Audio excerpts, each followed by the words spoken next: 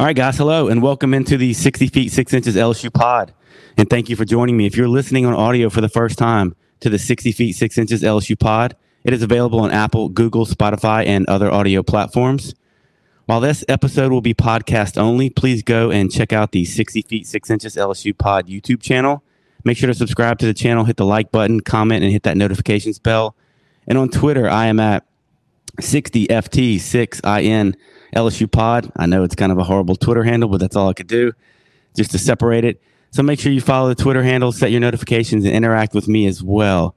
So today, I'm lucky. I'm very pleased to be joined by Jack Leo, who covers the Georgia baseball team for Dawg Nation. You can follow Jack on Twitter. His handle is at the Leo Report, the LEO Report. And also you can follow his work on dawgnation.com. Jack, I appreciate it, man. Welcome in. Thank you for joining me here on the 60 feet 6 inches LSU podcast. Hey, Chris. Yeah, I'm excited to be here. Thanks for having me. Yeah, and let's just kind of go ahead and get right into it. And we were discussing a little bit before I started recording. I think this is an important series for both teams, with Georgia coming in at 11-7 and second in the SEC East, and LSU sitting at 10-8, and they are tied for third in the SEC West. And I discussed this earlier on my preview episode on the 60 feet 6 inches LSU YouTube channel, and just the importance of this series for LSU. But from the Georgia side, how important do you think this series is for them? Oh man, I think it's huge. I mean, you look at not this week, but the next 2 weeks for Georgia as well, because they go from LSU. You know, they host Vandy next weekend, and then it's off to Knoxville to play the number one team in the country. So it's like, man, you get a series win here, you can afford to drop a couple games over the next couple weeks, right? I mean, but beyond that, I mean, in a national implication, when you start looking at seeding for the tournament for both of these teams, right? You know, this is the kind of series that puts you in a better position. Absolutely. No, I totally agree. And from the LSU side, they have a much easier back half than Georgia does. I was looking at y'all's remaining schedule, and I'm sure both coaches have told the teams how important this series is. But Georgia's the 11th ranked team in the country, and obviously, like you mentioned, projected to host a regional by many sites. So, just kind of give my listeners an idea. Has this season met expectations for the team and for the fan base so far? Has it exceeded them, or what were the expectations for this season? I mean, I think you see a lot of veteran guys come back with this team, and I'll jump into that a little bit later. But it's like they've got a lot of these guys coming back, and you expect obviously a lot when you have all of these, this leadership, right? But preseason expectations were a bit different than expectations a week and a half into the season when Georgia, like a lot of teams, lost two of their top four starters, starting pitchers. And suddenly it's like, well, now we got to make some calls on the fly, right? So. But I mean, they're still running strong, right? Like you said, I mean, second in the SEC East. I think they got a top 5 RPI ranking right now, top 15 in the nation. I mean, as far as the national implications go, hosting a regional, what can you really complain about is how I see it. No, and obviously I saw their ranking, but when I was digging into some stuff, and that's kind of the first time I've checked out their RPI and strength of schedule, it was a lot higher than I thought. And I really noticed that their out-of-conference strength of schedule was really way up there, like maybe 12th or something, and LSU's in the hundreds. So who do they usually play? And I guess what's kind of helped that out? I know this question's a little bit off the fly, but, what's contributed that strength of schedule, I guess? I think a big thing was they played Georgia Tech at the beginning of the year. They had a 3-game series there. Now, they did drop it. They lost that one, but they've played Georgia Tech. They played Clemson a couple times. Let's see, Georgia Southern. They played them 3 times. Just really competitive games, really since the start of the year. I mean, it's been competition the whole way through. Now both of us know the rigors of the SEC schedule, and you alluded to that earlier. And as we said, 11-7, second behind Tennessee in the East. Now, if you kind of just really focus in on their SEC schedule so far, how do you think?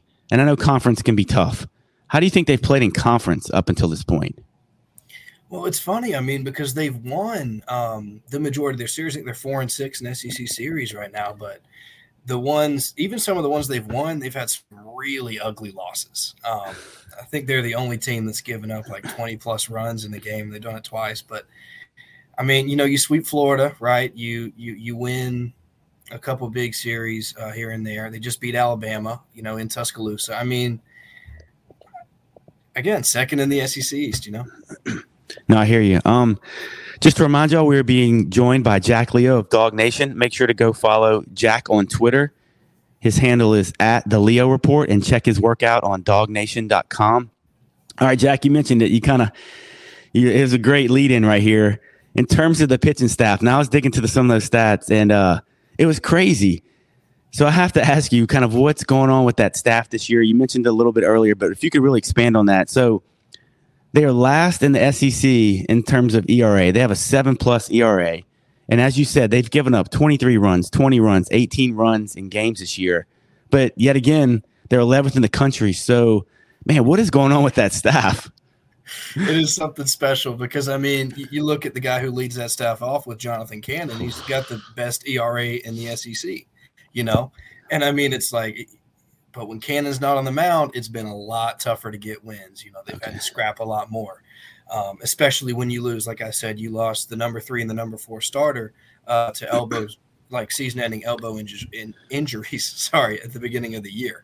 And so you got to start bringing bullpen guys in to start games, and it's been crazy. I mean, even in this last game they played this week with Georgia State, I believe they had 8 pitchers out there. I mean, it's been a lot. Yeah, and it looks like they use their bullpen, and we'll touch on the bullpen in a second, but they're not afraid to use their pen, and they really get into it kind of how LSU does. And LSU's really got 5 guys. They'll just roll out there out the pen and just kind of mix and match. So you touched on him earlier, but Jonathan Cannon is a dude.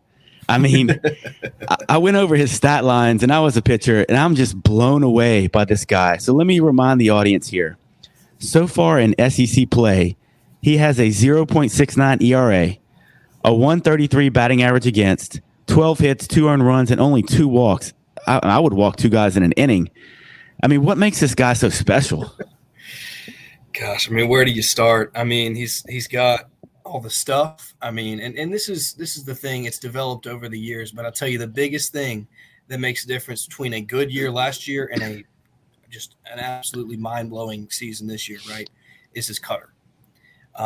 He was talking about this on an ESPN broadcast recently where he kind of wanted another pitcher for lefties, right? And he realized that if he could kind of develop his cutter in the offseason going into this year, that could be that pitch where, you get the cutter working well. Obviously, the fastball and the changeup are just that much more effective. And that's exactly what it's been this year, where he's been able to locate his pitches really well, especially that cutter on lefties, and just jam guys. I mean, the amount of foul balls that he's put on, and just gets into counts easy, gets ahead of counts, obviously, and just that cutter's a big thing. So I think when you look at battles with guys like Jacob Berry and Trey Morgan and Josh Pearson, some of these big lefties, I mean, those are going to be the most interesting matchups for me to watch.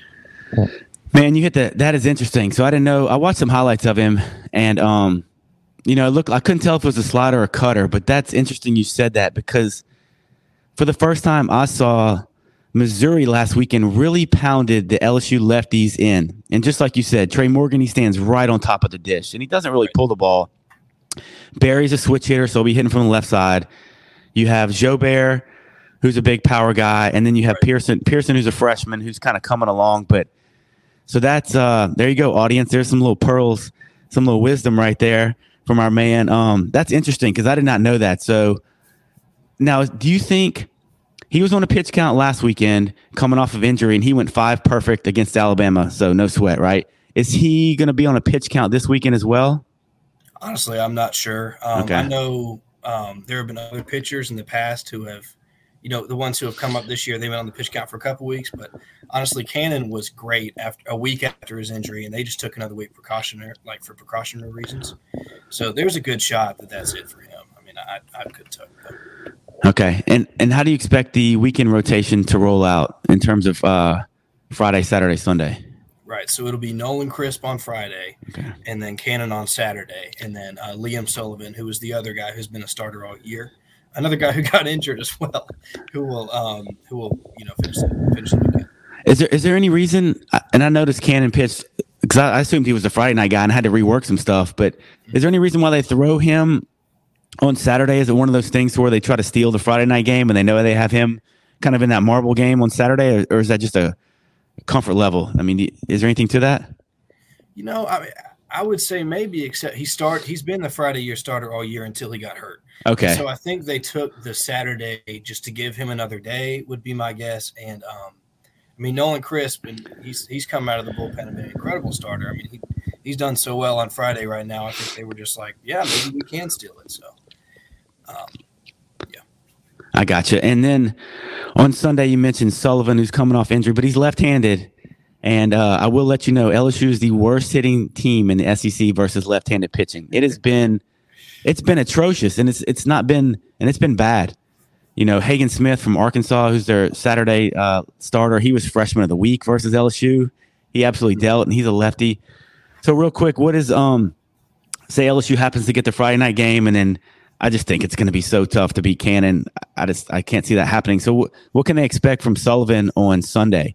Stuff wise and everything.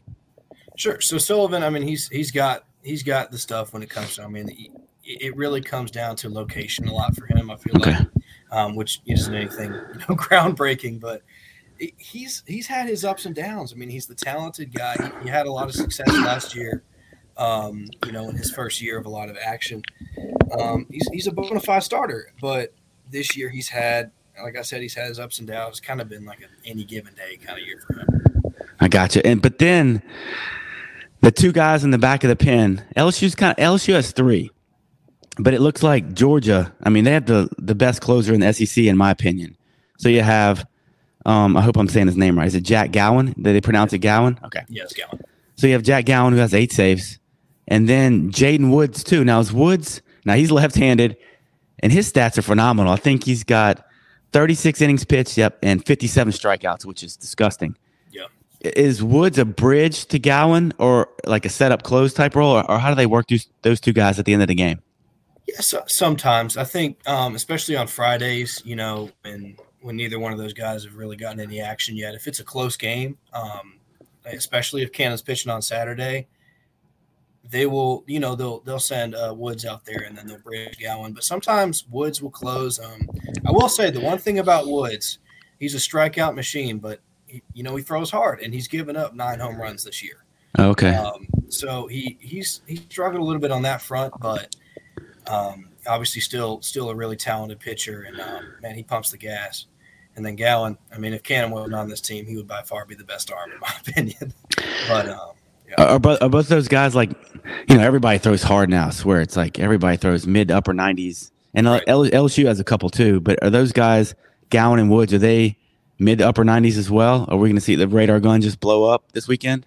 I think it depends. Because with Woods, yeah, pretty much. Okay. I'll tell you, both Woods and Gowan have had times this year where they've been kind of asked to stretch 2 or 3 innings. Especially Gowan. Gowan's done 3 innings a couple times, which as a closer, I mean, that's pretty incredible, I think. But yeah, I think they're both mid 90s guys. I think Woods can pump, a little bit higher when he wants to. I think it depends on how much work you've got to do. So interesting. Yeah, and just for you, LSU's got a guy, Eric Raiselman. So he's kind of moved into a setup role, but he'll pump it up 96, and every now and then he'll touch 99. So that'll be interesting to see. I can't wait to see Woods from the left. You rarely see that guys throwing that hard from the left, but that'll be good to see. So just a reminder for everybody out there, we're being joined by Jack Leo of Dawg Nation. Make sure to go and follow Jack on Twitter. He is at the Leo Report, and check out his work on DawgNation.com. All right, Jack, we've kind of gone over the pitchers. Let's take a look at some of their hitters. Now, what I noticed was they don't hit a ton of home runs, throughout the lineup, and they're kind of prone to the strikeout in terms of a lot of guys kind of have a 3-to-1 strikeout to walk ratio, but they've really swung it well in the SEC. I think they're right up in the top 3 in a lot of hitting categories. And it looks like they're led by Connor Tate. Yes. So from an offensive standpoint, who are some of the names that LSU fans should be worried about this weekend? Well, I mean, Connor Tate, that's the number one him. guy, I mean, And anyone who watches enough SEC baseball has seen the guy. He's 23 years old. He's been around the program as long as anybody. One might call him. He's been around as long as Stetson Bennett. You know, he leads the team in hits. He leads them in batting average, and he leads them in two-baggers as well. I mean, he's that guy you need to hit. You know, but Ben Anderson, another veteran. He's the center fielder. He's the leadoff guy, and you know, as any leadoff guy does, he just finds his way on base. And he's got some pop too. He's got some power. He's got 4 triples on the year, which again speaks to the speed, speaks to the power. So Ben Anderson, another guy to look for. Parks Harbor has been playing a lot of third recently. He's been swinging it pretty well. I think he leads the team with 39 RBIs. So especially when you got ducks in the pond, I mean, Parks is the guy to look to. Okay. And then Corey Collins is one more. He would be the slugger. You know, he's the guy. He's got 9 home runs on the year. You know, he also leads the team in strikeouts, as the sluggers do. You know, I mean, the trade-off, I guess. But he's your slugger to watch. So, and that is one thing I noticed. They do a really good job with hitting the baseball with runners on scoring position. Does Georgia? And I found this stat. They actually lead the conference hitting with bases loaded. They're hitting almost 500 with the bases loaded. So LSU's definitely, you know, from pitching perspective, they got to execute pitches when they have men on base because Georgia obviously takes advantage of that. So, okay. So from your perspective then, what do you think Georgia needs to do this weekend to come away with a series win? Yeah.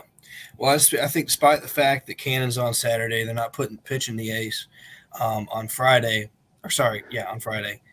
Game 1. I mean, that's where it is, you know. I mean, again, ninth and ground broken there, but it's like if Nolan Crisp, who has been this, you know, he's a scrappy guy, but he finds the location, he finds the spots, and if he can do that, and LSU doesn't jump out on him, it's gonna be tough, you know, because I'll second what you said earlier.